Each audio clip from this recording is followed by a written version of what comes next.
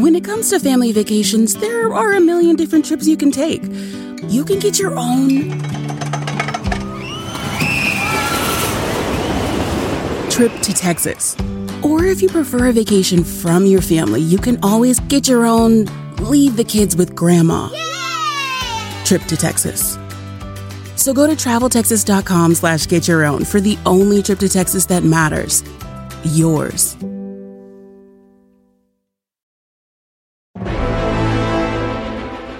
Welcome to the Unknown History Podcast. I'm your host, Giles Milton, author of Checkmate in Berlin.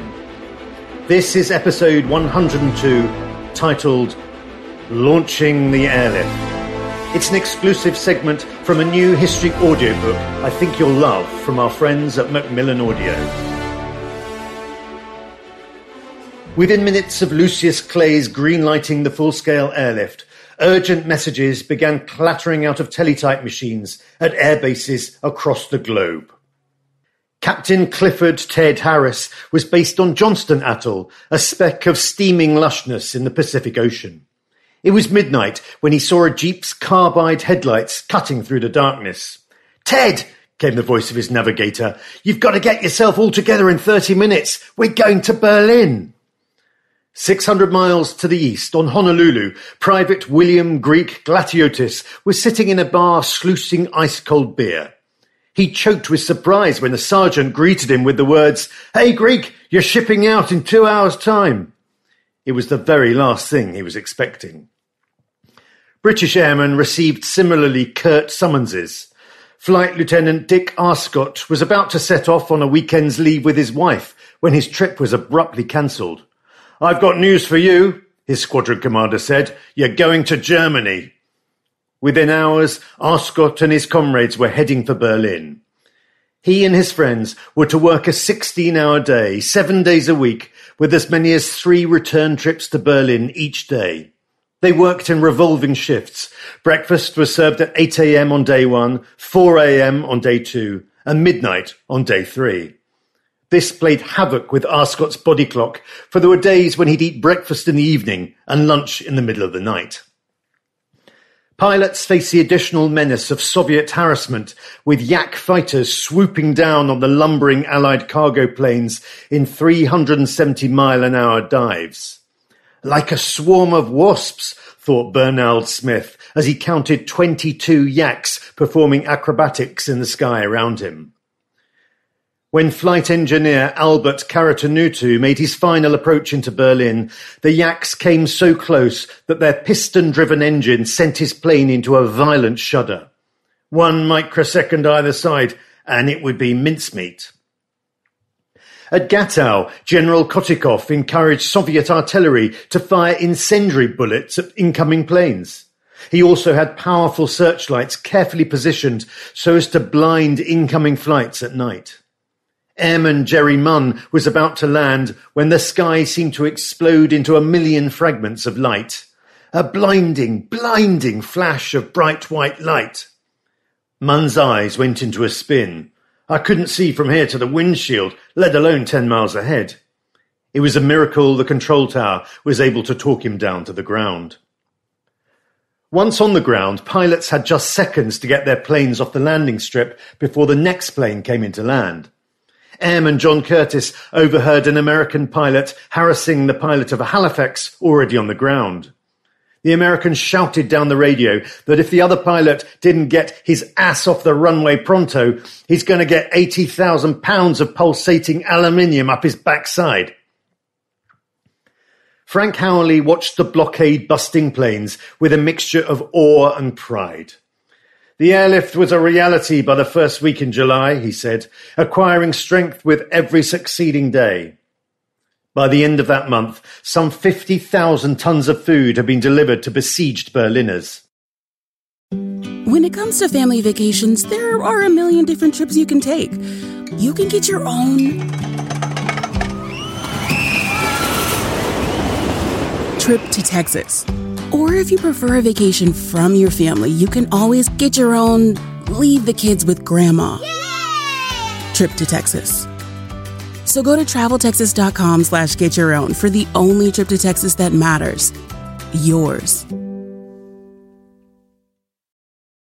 What makes a Carnival cruise fun? A picture-perfect beach day in Cozumel or a tropical adventure to Mayan ruins with snorkel excursion for good measure. A delectable surf and turf at sea, topped off with craft cocktails at Alchemy Bar. Now, get some Z's. You never know what tomorrow will bring. Why?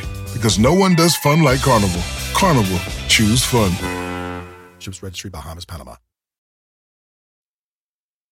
It was less than half the daily minimum and meant that over 1 million people faced starvation. But Howley and General Lucius Clay were already hoping for a massive increase in capacity. On the 28th day of the siege, July the 22nd, General Clay was summoned from Berlin to Washington for emergency discussions with President Truman and his National Security Council. The meeting was scheduled to take place at 11 a.m. in the Cabinet Room of the White House, and there was only one subject on the agenda: Berlin. All the most important figures were in attendance, including the 3 Joint Chiefs of Staff, with General Hoyt-Vandenberg representing the Air Force. Everyone present had previously expressed opposition to any expansion of the airlift, believing it to be an unachievable operation that would end in humiliation for America. Clay found himself in combat with the most experienced commanders in the American armed forces. Matters were not helped by the fact that he was suffering from the onset of lumbago and experiencing such excruciating back pain that he could scarcely turn his head. Yet he valiantly took on the big guns of Washington, single-handedly fighting for a massive expansion of the airlift. His opening words reminded everyone of what was at stake. "Mr. President and gentlemen," he began, "the abandonment of Berlin would be a serious, if not disastrous, blow to the maintenance of freedom in Europe." He warned that Stalin's troops would swiftly overrun any territories vacated by the Americans and pointed out that the airlift was already achieving miracles, with 80 C-47s and 52 C-54s flying 250 round trips each day. These were bringing in some 2,500 tons of food, a little more than half of what was needed. "2 months ago, the Russians were cocky and arrogant," said Clay. Now they were going out of their way to avoid incidents. The airlift, along with Howley's fiery radio broadcasts, was having an effect. Having finished with the preliminaries, Clay launched into an impassioned plea for more planes. And this was the point at which he ran into difficulties. He told the assembled generals that he needed to expand his fleet to 207 aircraft, which would require an immediate addition of 75 C-54s if he were to save Berlin from starvation. There was an audible gasp in the room as everyone digested his words. Then, with the cautious conservatism of a senior commander, the Air Force Chief of Staff, General Vandenberg, refused Clay's request point blank. "That's more than half our fleet." The general warned that these planes could easily be destroyed on the ground in the event of war with the Soviet Union, and added that the diversion of so many aircraft to Berlin would seriously impair America's ability to wage strategic warfare. Clay sidestepped Vandenberg's concern and reminded everyone of what was at stake. "If we move out of Berlin, we've lost everything we've been fighting for. The airlift has increased our prestige immeasurably." He said it was not only a question of saving lives. The German capital had become a symbol of American intent.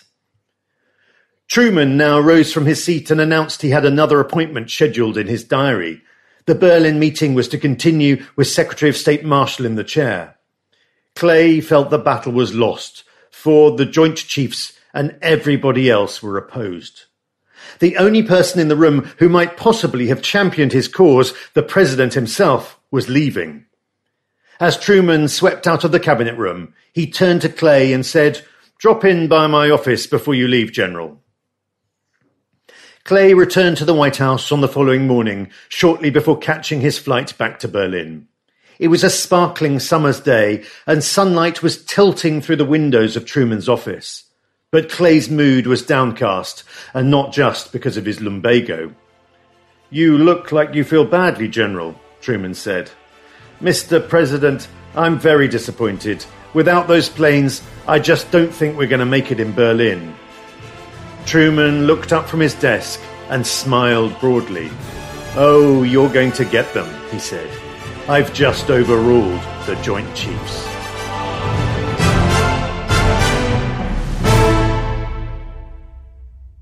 No matter what you're a fan of, Texas has the trip for you. There's the trip to Texas and the trip. Or maybe you're the kind of fan who'd prefer a trip to Texas or a trip. Either way, go to traveltexas.com/getyourown for the only trip to Texas that matters. Yours.